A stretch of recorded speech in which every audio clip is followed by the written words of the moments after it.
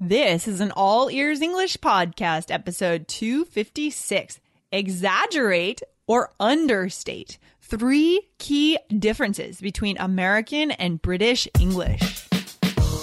Welcome to the All Ears English podcast, where you'll finally get real native English conversation and fluency for business and life.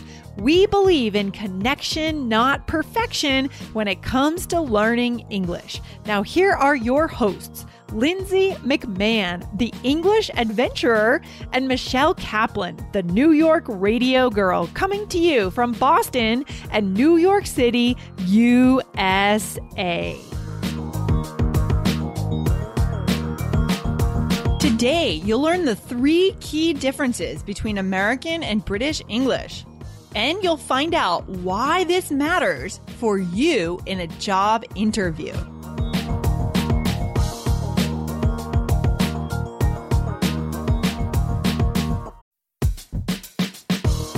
Wondering about your fluency level? Take our simple English fluency quiz and find out if you're 50% fluent, 65% fluent, or 80% fluent. Plus, get ready for an exciting new course release coming up in early June. Learn from real English conversations so you can finally get confident. Take the quiz at allearsenglish.com/fluency score.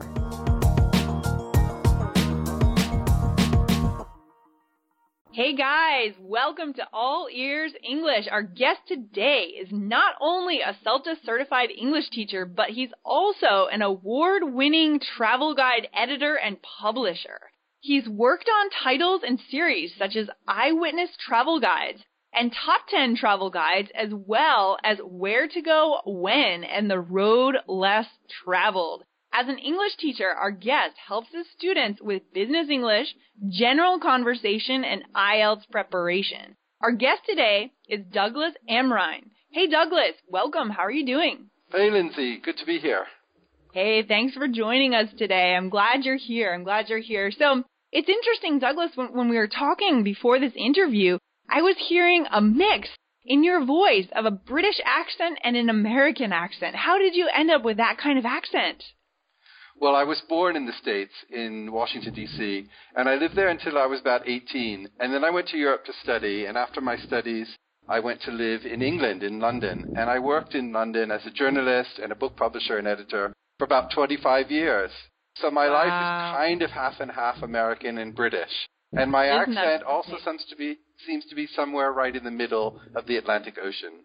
It does. It's so funny. It's very unique. I haven't heard too many people who have that really interesting near 50-50 blend of the British and the American accent. So you have a really unique perspective then to offer us today, Douglas. And you told me that you were going to let our audience know today the 3 key differences between British and American English. Is that right? Yeah. I've got 3 aspects that I think every student needs to bear in mind as they study English. Okay, well then in that case, let's just jump into it, because I have a feeling this is going to be an interesting episode. I would love to hear what that first key difference is between British and American English. So what is it? I think the most obvious one is the accent. So people talk about an American accent and a British accent, but in reality, each of these countries, the US and the UK, has a lot of different regional accents. Just within London, which is a population of about 13 million people, there are at least 4 or 5 local accents. Is that right? Yeah, Interesting. The most famous London accent is Cockney, which is a working-class accent from East London. Wow. Yeah, no, that's very true. That's a really good point, Douglas, that, as also in the U.S., what's the difference between a Texan accent and a Brooklyn accent? Huge difference there, right? So we really can't say, American accent and British accent. It's interesting to know, though, that there are 4 different accents just within London. Yeah, it's incredible. But, there's one tip that I'd give all students if you're just wondering if the speaker you're listening to is American or British. There are a couple of consonants that you should listen out for. Okay, what are those? Listen out for the T's and the R's. T's and the R's. So what about the T's are unique? What's that? Well, when there's a T in between 2 vowels, Americans often pronounce this T like a D. So they might say, what a nice day, what a, What a nice day. Yeah, that's a great one. That's something that we've talked about on previous episodes, and that's a really telltale sign that you're talking with an American person and not a British person, right? Yeah. Okay. And the R's are also a lot stronger in American English. And there's one word that shows off these two consonants really, really well. Okay, what's that word? Better. So American English, better. And British English, better. Oh, yeah, that's a great example. That's a great example. So if we want to know if we're speaking with an American person or a British person, we just want to elicit that word. That's right. Oh, that's fantastic. Can you say it one more time with the American accent? Okay, better. Better, right? Better. Yeah. And so we've got the T as the D sound, better, and we've got the the very hard R sound. Okay. And then in British English, better. So these ERs, which are so common on the ends of English words, in British English is always pronounced or the schwa sound, better. Right. And with the American accent, it's it's the lips are tight, right? It's the sound, very hard R sound. That's right. Wow. That's a perfect example. Do you know any other words where we could instantly tell if we're speaking with an American or a British word that would have those two consonants together? Oh, gosh, that's a tricky one. Yeah. Well, there's butter as well. Better and butter. Better, butter, bitter, too, right? Bitter. So a few variations there. Very cool. Okay. So the accent is the key difference, right? That's number one. Okay. Yeah. So, was there anything else you wanted to mention regarding the accent differences? Well, I would just say as an English student, you might think, well, gosh, what should I do? And I think the point is that English is now a world language, and you might be speaking English with people from the States, from Canada, from the UK, from Ireland, from Australia, from South Africa, but you might also be speaking English with people from Japan, from China, from India, from South America. It's a world language. Yes. And at the end of the day, the point is to communicate well. Absolutely. So you're saying that we shouldn't get so wrapped up in different accents or different dialects. Is that right? That's right, yeah. Obviously, there's some decisions you have to make. So American English, tomato. British English, tomato. Now you just have to decide which one. And work with your teacher and say, I want to aim more towards American English, or I want to aim more towards British English. Right. Sort of make a choice, but then don't think about it after that. That's right, yeah. I like that. Yeah, here at All Ears English, one of the way we believe, our belief about language learning is connection, not perfection. So we believe in connecting with people and not perfecting grammar, not perfecting the accent. And I think that really goes along with what you're saying here. Yeah, that's a great philosophy. Yeah, absolutely. Okay, very cool. So the accent is one key difference. What's the second key difference, Douglas, between the British English and American English? I think the second most important one is definitely vocabulary. Now, fortunately, there are not a huge number of words which are completely different in the UK and the US, but there are some really important ones. Okay, what are those important ones that we need to know? For example, elevator. So in a tall building in the States, you take the elevator to get to the 10th floor. Right. Not in the UK. You take the lift. Oh, good one. Yeah. That's very true. Here in the U.S., we don't use the word lift. We do understand it, right, from the movies, if we've seen a British movie or something, but we don't use that word lift. Yeah, good one. Okay, what else? Another one is sidewalk. So in America, the sidewalk is where the pedestrians walk. It's next to the pavement where the cars and buses are. Mm-hmm. But in England, people say they walk on the pavement. But when they say pavement, they mean sidewalk in America. Oh, no. Is that confusing or what? Well, that sounds like it could potentially be very dangerous to me. Okay, so just that fact, and also the fact that do we drive on a different side of the road and a different side of the car in England and the U.S., or is it the same? Oh, my God. Okay, I can see a recipe for disaster here. For pedestrians and drivers. Okay, guys, so you want to pay attention to this one. So in the U.S., the sidewalk is the space that's on the side of the road, the safe part of the road. Right, and the pavement is where the cars drive generally. And in England? In England, where the pedestrians walk is called the pavement. And where people drive, or the cars and buses and everything, they go on the road. Okay. Oh, so funny. I love this. What's another one? Do you have one more? One or two other vocabulary differences? Yeah, there are a lot of words that are different in terms of foods. And my favorite one, the most confusing one, is chips. So potato chips. So in America, chips are something that you buy in the supermarket, and they come in a sealed bag. Right. Crunchy, right? Yeah, really crunchy. They're good ones. And in England, of course, they have fish and chips. And what they mean by fish and chips is a piece of fish which has been fried, and the chips are what Americans call French fries. Absolutely. So in England, the fried potatoes are just called French fry? So in England, chips. They're called chips. Right, they're called fried chips. potatoes. Okay. So in America, you eat your burger with fries if you go to a fast food joint. Right. But in England, if you go to a fast food joint, you eat your burger with chips. And they have their national dish is fish and chips, which is fried fish with what Americans call French fries. Okay. Did you start to like fish and chips while you were over there? Do you have a taste for that, or not so much? I do, but some things never change from when you're a kid, and taste is one of them. And in England, with their chips or their French fries, they put vinegar on them, and I just can't do that. Yeah, it's kind of weird. I prefer ketchup, personally, my fries. Yeah. So that then remains of, what do you call a bag of chips in the American sense in England? So they eat those as well. You go to the supermarket, and you call them crisps. Right, crisps. Oh, goodness, confusing. Oh, gosh. Okay, this is really key information. We need to know this because otherwise we're going to go hungry, right? This is important. Okay, well, do you happen to have one more? Well, with foods, there are other ones like in the States, they have a vegetable called zucchini.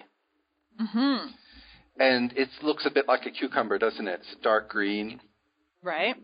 And zucchini kind of sounds like an Italian word, and it is an Italian word. But in England, they use the French word for this vegetable, and they call it a courgette. Oh, I would have no idea what that is if I went to England. Wow, courgette? That's right. Interesting. Okay, that's a good one because that's kind of obscure that I never would have thought of, and that's one you often don't see kind of written out when we compare English and British and American English. So that's a good one. So if you guys have a taste for what we call zucchini in the U.S., look for courgette if you're in London or in England. Okay, well, let's skip ahead to number 3, the third key difference between British English and American English. What is it, Douglas? Well, this one is a little bit hard to explain, but what I call it is temperature. And there's a word that people use in England to describe how they speak, and they talk about understatement. Yeah. So understatement is when you describe something as being smaller or less impressive or less wonderful than it really is. Yeah. This podcast is sponsored by Cloud Optimizer. As a business owner or IT manager, are your cloud investment costs going up and you don't know why? It's time for Cloud Optimizer. As you migrate your business to the cloud, what you're spending and why you're spending it can get a little hazy. But Cloud Optimizer clears up the mystery and puts the cloud to work for you. Cloud Optimizer starts by analyzing usage patterns, right-sizing resources, leveraging discounts you may not be aware of, implementing automation, and much more. And by reducing unnecessary expenses and maximizing performance, Cloud Optimizer guarantees you a savings of 5 times what you spend for their service. As you utilize cloud-based services more and more, you don't have to lose sight or control of your spend. You can stay agile, streamline your costs, and optimize your performance, plus save significant money with Cloud Optimizer. Make the cloud work for you with Cloud Optimizer. Get a free assessment and find out how much you can save by going to cloudoptimizer.com. Go to cloudoptimizer.com for your free assessment. That's cloudoptimizer.com. I'm going to have you come back on the show again to talk about this one specifically, Douglas, because I think this is really interesting. So let's give an example of understatement in the British sense. What is that? Can you give us a more tangible, concrete example? Yeah. let's say two people go to see a movie. Mm-hmm. Let's say an American guy and let's say an English woman. And they sit there and they watch this movie and they both think, really good, really enjoyed it. They both are completely in agreement with each other about how good this movie is. Right. And afterwards, you run into them on the street and you say to the American, well, how was the movie? And he says, that movie was awesome. It was fabulous. It was incredible. Right. And you say to the English woman, well, what did you think? And she'll say, I thought it was rather good. Oh, this is great. And this is so true because I know here on this show, we focus, our co-hosts, we're American and, we really use that word awesome all the time. Awesome, very cool, fantastic. Oh, that's great. We really do like to exaggerate, whereas in British English, they like to kind of understate, as you're saying, right? Yeah, and these two words are opposites, aren't they? Exaggeration and understatement. They are opposites. Isn't that fantastic? So you could be thinking this, on a scale of 1 to 10, you could both be rating the movie as an 8, but you would really articulate your feelings about the movie very differently. That's right, yeah. So what's the takeaway here for this one for our listeners then? I mean, is it just that they should keep this in mind and understand that we might be thinking the same thing but expressing it differently? Yeah, so you really need to bear this in mind. For example, in a business context, if you're in a job interview with a British company, of course you want to come across in a positive way. Of course you need to let them know about your achievements and about your particular skills and experience and so on. But you need to make sure you use somewhat moderate language. Don't exaggerate. Don't use really strong adjectives, because that's not what they like to hear. And that can come across as being a bit arrogant or boastful. And they might think, well, maybe he's really good, but is he really the kind of person that we would get along with well? That's interesting. I love that because here, from the American perspective, if you go into an interview here, and we've had a few people on the show a couple of times to talk about American interviews and how to crack the interview, right? And some of the things that they've shared with us is the importance of showing enthusiasm. It's hugely important here, right? So obviously you're not going to jump on the person's desk and start screaming,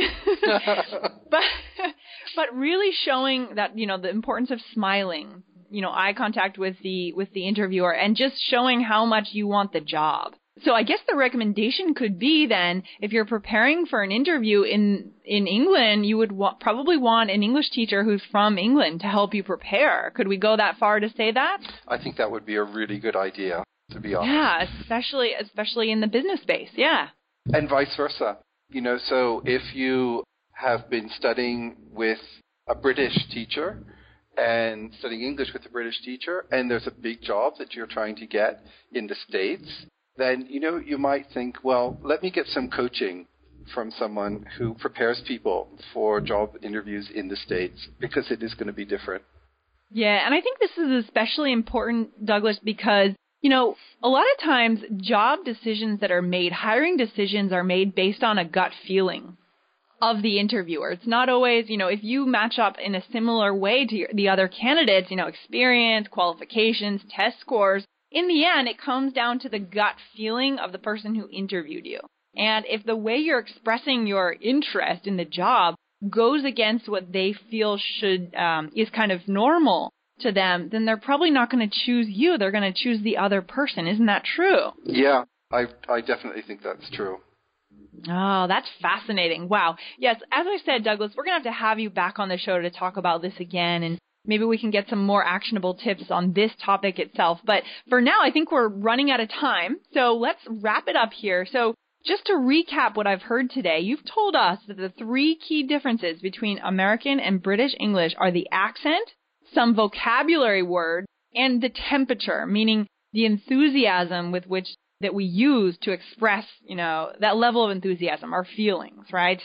Okay, awesome. Thank you for that, Douglas. And so you are also a teacher on italki, is that right? Yes, yeah. I have a lot of italki students, and I love italki. It's a really great site. Good. And what do you specialize in? Like, what can you offer our listeners? What would they want to come to you for in preparation for what kind of thing? Well, at the moment, I'm giving people a lot of help with IELTS, and especially with the speaking and writing parts of IELTS, which people find really tricky and need help with. And I'm also helping people with personal statements who want to study abroad, like there's the UCAS personal statement, and some of the other universities have their own form of that. So that's a written statement, and you really need to present yourself in the right way to a university. So I enjoy helping people with that. And I'm teaching business English as well, and I really enjoy it because I worked for a big company for a long time. Okay, so you have that real-world business skill to kind of add to the lessons. I like that. Okay, so guys, if you're interested in working with Douglas to work on your IELTS preparation or work on your personal statement or just some business English lessons, this would be a great place to go. So in order to work with Douglas, guys, you want to go first to allearsenglish.com/italki, and you want to register on that page. You want to register there so that you can get the special $10 off your second lesson with Douglas. After you've gone through that registration page, allearsenglish.com/italki, you can go and search for Douglas's URL. And so what is that URL, Douglas? Okay. It's easy. It's italki.com/Douglas, and Douglas is DOUGLAS. Good. And you'll go on there and you'll see all the awesome reviews. I was on there. I noticed you have some great reviews, Douglas, from your former students. So it sounds like you have some great classes to offer here. Yeah, I enjoy it, and I've had some fantastic students. You meet such wonderful people on Italki from all over the world, and I really enjoy that. Yeah, it's such a cool place. So guys, it's easy to book a class online with Douglas by going to allearsenglish.com/italki, register, get your $10 off, and then go ahead and find Douglas and get started, because this 2015, it's time to push for our English skills this year, right? Okay, awesome. Well, Douglas, thank you for joining us. I'm really inspired by these differences. I think it's a fascinating topic, and we're going to have you on the show again at some point in the future. So thank you. Great, you're welcome. I really enjoyed it. Take care, Douglas. Have a good day. Thanks. You too. Bye-bye.